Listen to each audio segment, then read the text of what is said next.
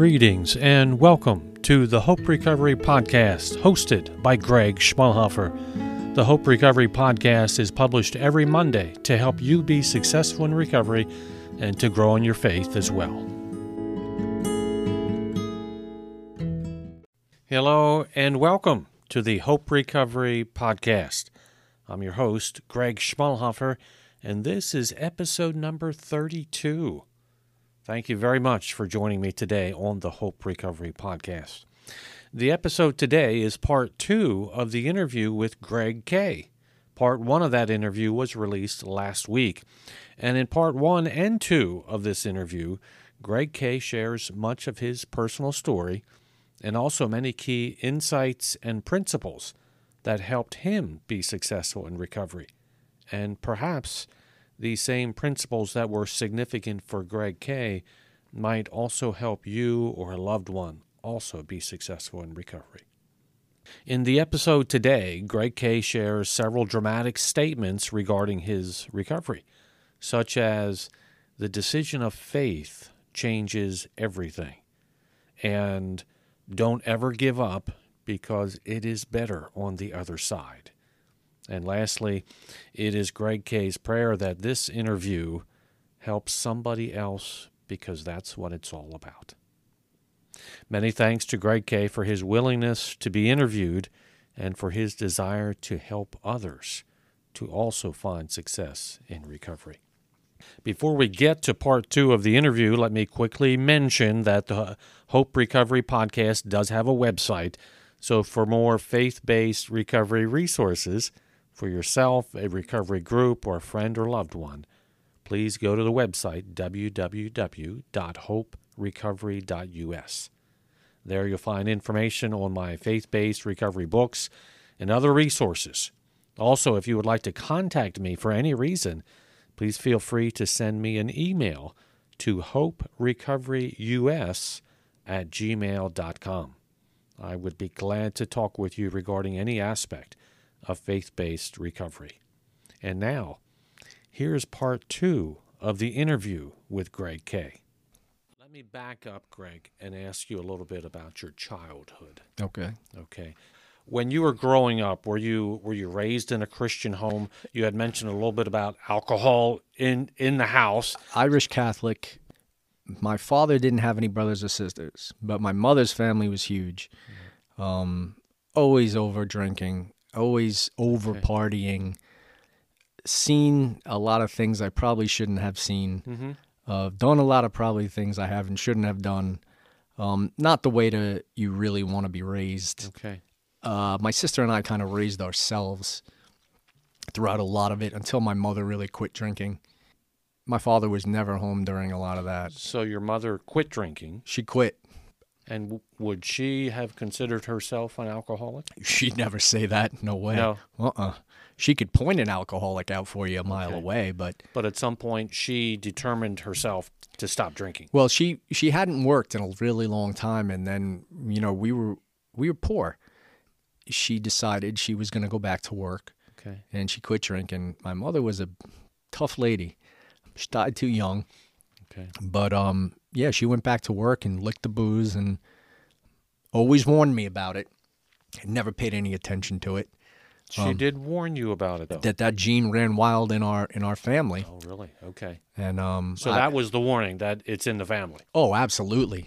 I always blew it off. It's not going to happen to me. Okay. So let me ask you this, Greg, then. So when did you start drinking?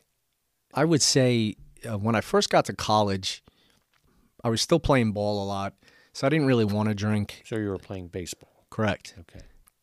I didn't really want to fall into that, but you're talking to a guy who I went to an all-boys high school. When I went to the college I went to, 19,000 people. I was playing ball. I was working on campus. I was taking a full load of classes. Yeah, drinking became pretty... So drinking started, for the most part, really in college. Heavy drinking. High school or in your teen years and younger, not really No, I mean, I drank when I was very young, but, 1 or 2 drinks here or there at a party, Okay. but... So let me ask you this, Greg, then. At what point, then, did you first sort of acknowledge to yourself that you had a drinking problem? I totaled my first car. I tried to run over a fire hydrant. Not purposely. I was drunk out of my mind. And my family sat me down and was like, "What's going on with you?" And I swore it off then. But in the back of my mind, I'm saying, I kind of want to still do it. And I did. And so that incident happened while you were in college? That happened, when I was 17. So do you remember, Greg, when you first said the words that I'm an alcoholic? I don't think I even said that until I was well into my 30s. So because all through your 20s... It was just one party after another. I mean, even realizing that people didn't want to hang out with me anymore, that it wasn't really, cool to drink on a Sunday morning or go out on a Monday night or miss work as much as I did. Or, you realize that, okay, I'm doing this too much, but I don't have a problem. So through your 20s, though, looking back, you would say that in your 20s you had a drinking problem. Oh my goodness, yes. Yeah. And you didn't actually get to the point until you were in your 30s when you actually said the words, "I'm an alcoholic." Oh, I'm a raging alcoholic, yeah. Can you remember that first time when you said that, Greg? I was after my first seizure. I remember trying to white knuckle it through not drinking. You were at home. You're at home, and I was on my couch. All of a sudden, I woke up, had no idea where I was, what was going on, nothing. And it took me several hours to realize what had happened. And I said, man, this is dangerous. Yeah. This has to stop. And then realizing that when it came calling, that it owned me. When it did, I just didn't have a defense. I'll just drink today or tomorrow, but that's not how I run. Yeah. If I start drinking, I don't stop. So you said those words to yourself that you were an alcoholic. Mm-hmm. And then at some point then you realize, well, you need to stop. And did you try to stop at that point? Yeah, I think I went maybe even 6 months. I don't know what set me off that time, but I thought I had it licked. If I can go this long, parties and everything like that. And then once I started drinking heavy again, I was petrified to stop. Oh, yeah. To have another seizure. And, that's so dangerous. And that just became a way of life for me. So let me ask you this, Greg, and thank you for all that you're sharing. Sure. At what point did you start going to Alcoholics Anonymous meetings? Well, I had a seizure at home where I cracked my face open. I had my face was a mess. I hit a glass table. Called a ambulance. They said they patched me up and they said, instead of taking to the hospital, would you want to go to rehab? And I said, maybe it's time to try. And so they took me to White Deer Run in Lancaster. And I stayed there for 33 days. I tried to get out after 14, saying I didn't need this anymore, still having no idea anything about my disease, what I was up against. And I relapsed right after getting out. That was just a precursor for everything else that was to come. Yeah. So at that point, did you started going to AA meetings? Yeah, on and off I did. On and off. And the 11-step DR, a lot of ones near me. That became the way I did things, and I was happy doing that. But for a lot of alcoholics and addicts, for me, a lot of times boredom. Life was too mundane. Having a decent job, going to work, coming home wasn't enough. I needed something. I didn't have God. I was by myself at that time. So would you say that, in a sense, God was the missing ingredients, the missing component? Absolutely. I mean, I'd forced myself to be sober just to prove to myself I could do it. And then coming up on anniversaries, 6 months, 9 months, and saying, what am I doing this for? I don't have anything anyway. like no faith, no, no nothing. Like it's empty. Like my sobriety's empty, and I'm not, I'm not drinking, but what else am I? But you're not happy, No, or peaceful, I or don't- joyful yeah, either. that void that all alcoholics or drug addicts try to fill Right. with poison, was simple enough that it's been there the whole time. I just couldn't put my finger on it, or didn't believe it, or didn't want to, or felt that I didn't deserve it. A hole that only God can fill. Absolutely. Yeah. That is 100% true. I do not feel that way at all anymore. Yeah. And so really, as far as your recovery, that is the big difference. It is. God's in your life, and you know that God is the true higher power, and whatever situation you're facing, God is powerful enough to meet whatever needs or situation you might be facing. And it to see, for me, to sit back and see what God's done in other people's lives is very inspirational. Like, I would never have gotten through watching my father go down the way he did this past year and becoming just a shell of himself and begging not to go to hospitals or nursing homes and fighting constantly. It wasn't himself, and praying every day, just taking my time with God. Because if I didn't, Greg, I'd be drinking. I would have. It's the easy way out. I don't want that. Well, and you mentioned about your dad, and your dad passed away this past year during your recovery. The day after Thanksgiving. The night, 9 o'clock on the 25th. And so it's not been an easy year. No. But yet, with God in your life helping you, you were able to be there to help your dad in his last days. Yep. And to care for him.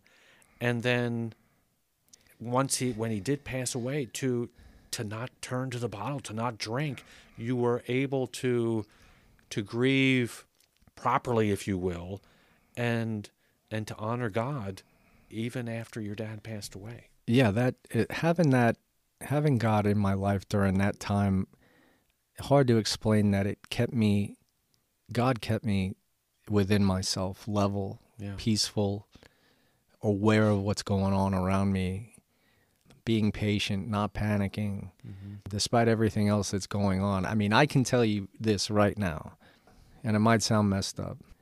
I really wouldn't trade this past year for anything because of the way I feel spiritually now. Yeah.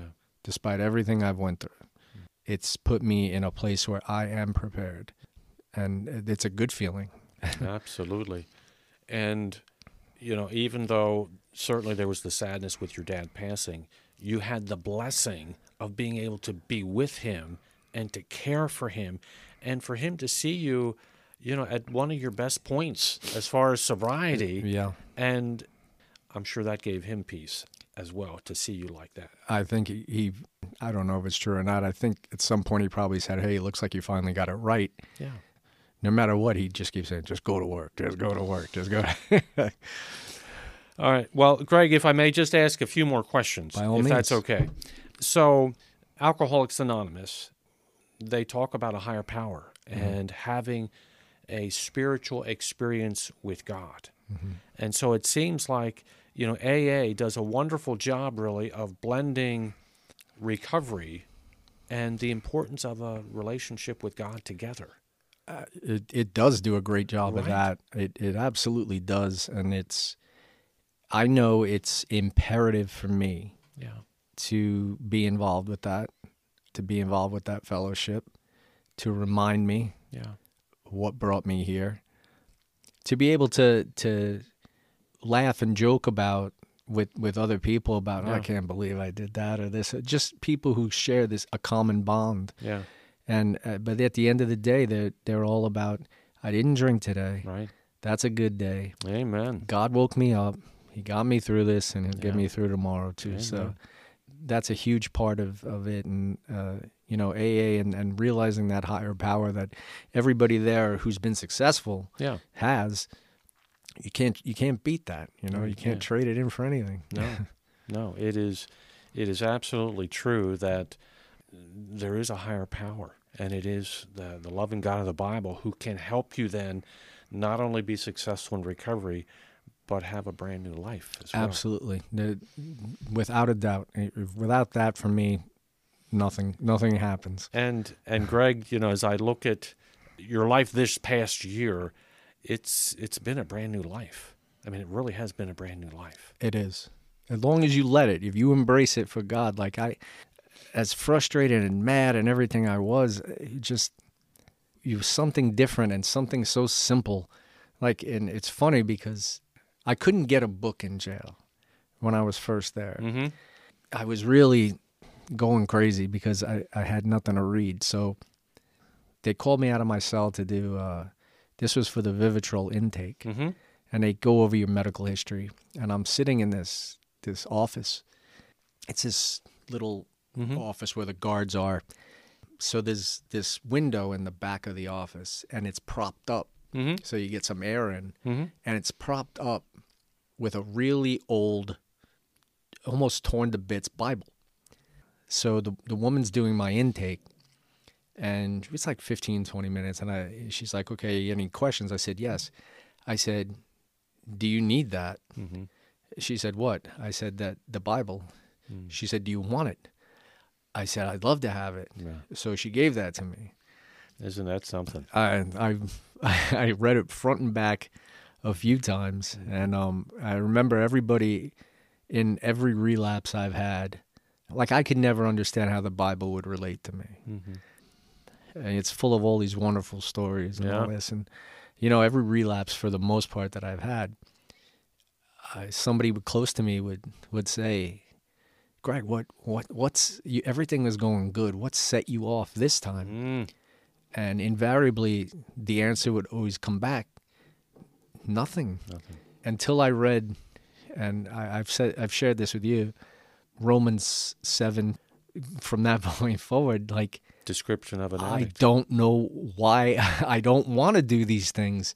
I hate them. Yeah. But I do them anyway, and that explained me to a T. And I was like, and I just kept that. I read that so many times. Yeah, that's just a interesting story. How I Yeah, well, and Romans, that chapter in Romans is a description of an addict or people addicted to whatever bondage that they're in. Right. And it's clear that God understands us. Absolutely. And the Bible does relate to us. Right. Yeah. Yeah, because when I read it, I said, man, it almost sounds like he's writing this about me. Yeah. Yeah. So yeah, that was, and I always keep that book close to me. So do you still have that Bible? I wish I did. They don't let you. Yeah, they didn't let you. You don't leave have with that it. particular one. Okay. No, but that has a special place in Indeed. my heart, Greg.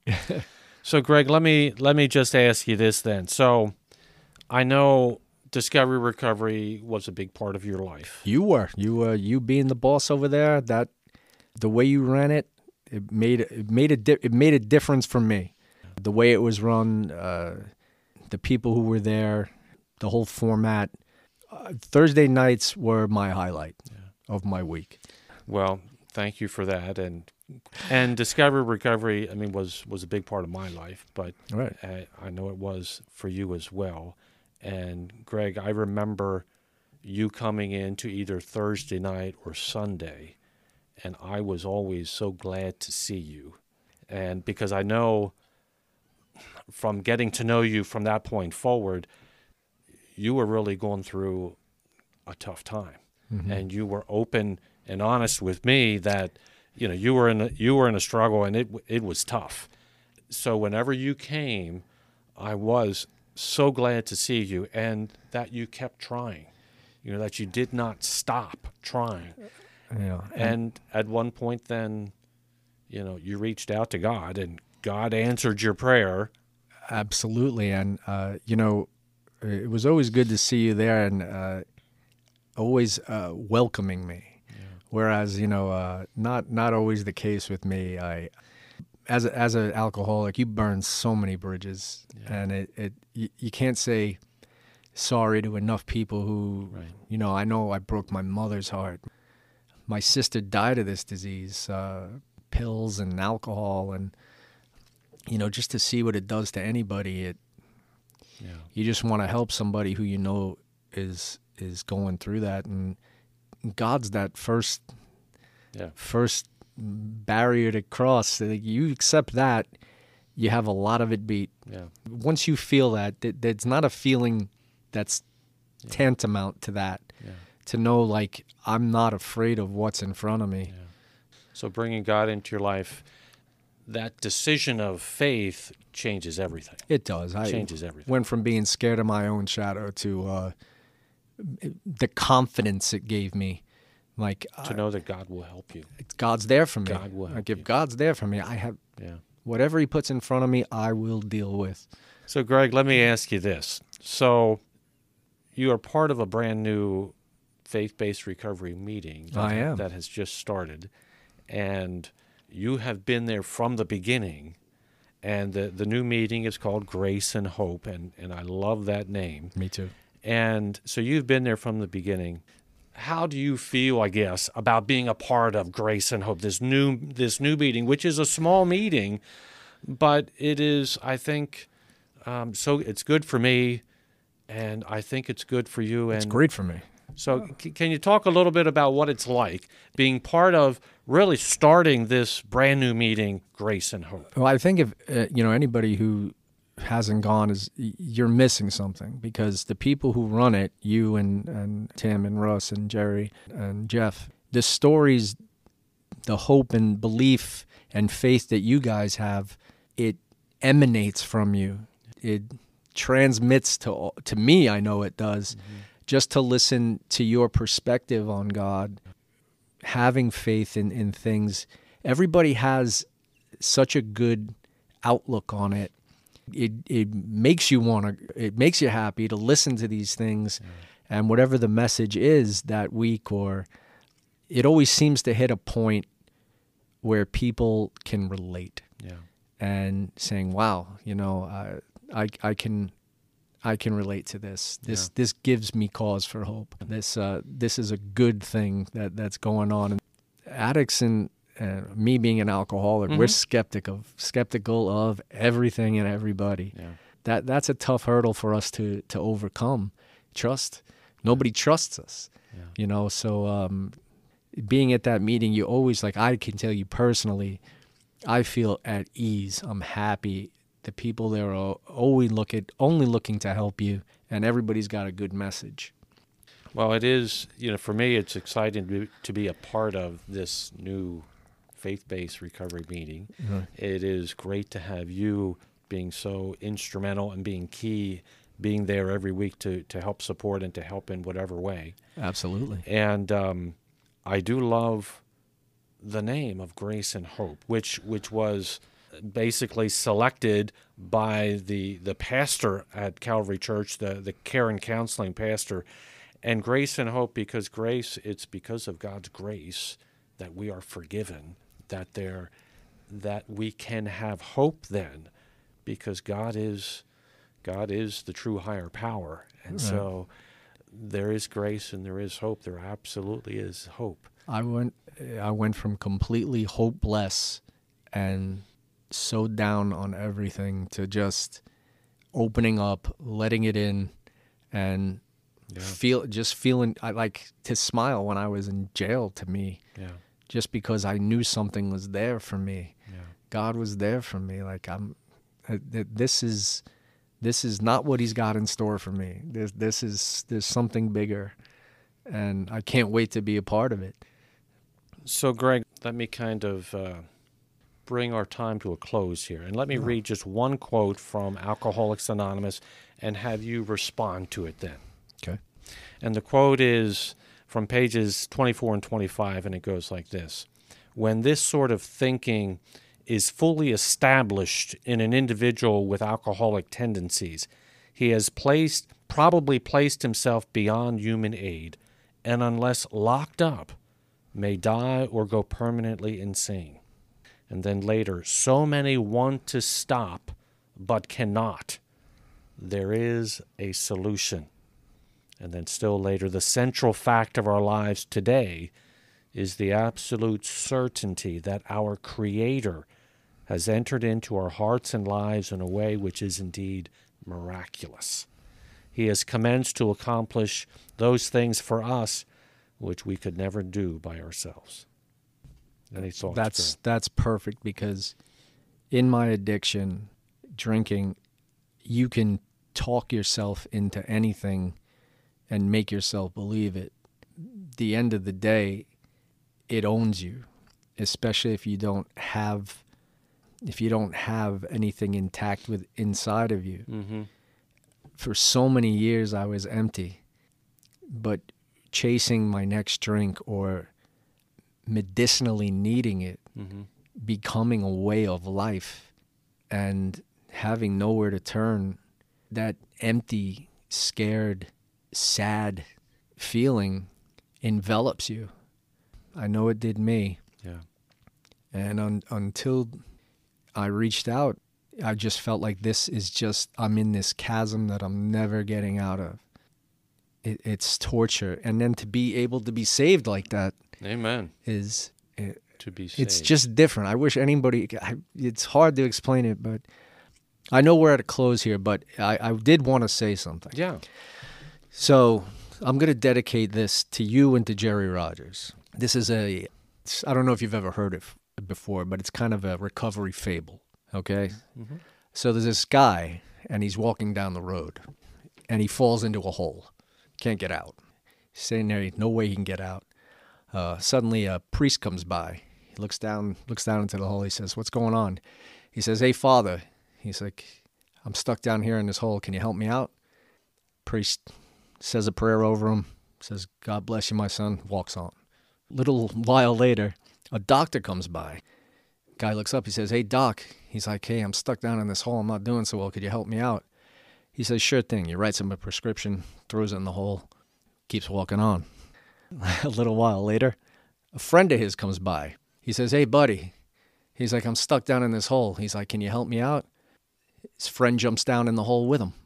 He says, "You fool." He says, "Now we're both stuck down here." He says, his friend turns to him and says, "I know, but I've been down here before and I know the way out." Isn't that something? Yeah. I've been here before and I know the way out. And now you know the way out, Greg. Yes, sir. Right? Yeah. Well, thank you for sharing that, Greg. So let me just ask you this. So did you have any other closing comments you wanted to make to our listeners, to anybody that might be struggling with alcohol, with addiction? Is there anything you would like to say, I guess, Greg? Please don't give up. I have seen too many people fall by the wayside who are never coming back, who had a lot to offer, a lot to give. Even at its worst, believe me when I tell you, God can save you. Amen. If it's happened to me, it can happen for you. This time last year, if you would have told me I'd be here speaking to you, Greg, I would tell you that it's impossible. It's only by God's grace that I am here. Amen. And I am incredibly thankful. So please don't ever give up. Amen. There are people. Reach out. Reach out for help. It's better on the other side. I like that. It's better on the other side. All right. Well, let me just make a few closing comments here myself then, Greg. So if you are listening here and you heard Greg K. talk about being a raging alcoholic, but yet he also described that with God in his life, everything is different. Everything has changed. And so wherever you are at in recovery, I encourage you to bring God into your life. Don't let your past life dictate your future. Your future can be dramatically different than your past when you bring God into your life. You may be stuck in your addiction as a raging alcoholic or a raging addict, but recovery is absolutely possible when you bring God into your life. Greg, thank you very much for joining me and joining us today, and I appreciate you so very much. What a privilege, Greg. I am honored to be here, and I feel purged. I feel good to get a lot of this out, and pray that it helps somebody else, because that's what it's all about. Amen. That's what it's all about. Well, so that's what I have for you today. Thank you all very much for joining us today on the Hope Recovery Podcast. And remember, there is always hope with God. Take care, and God bless you all.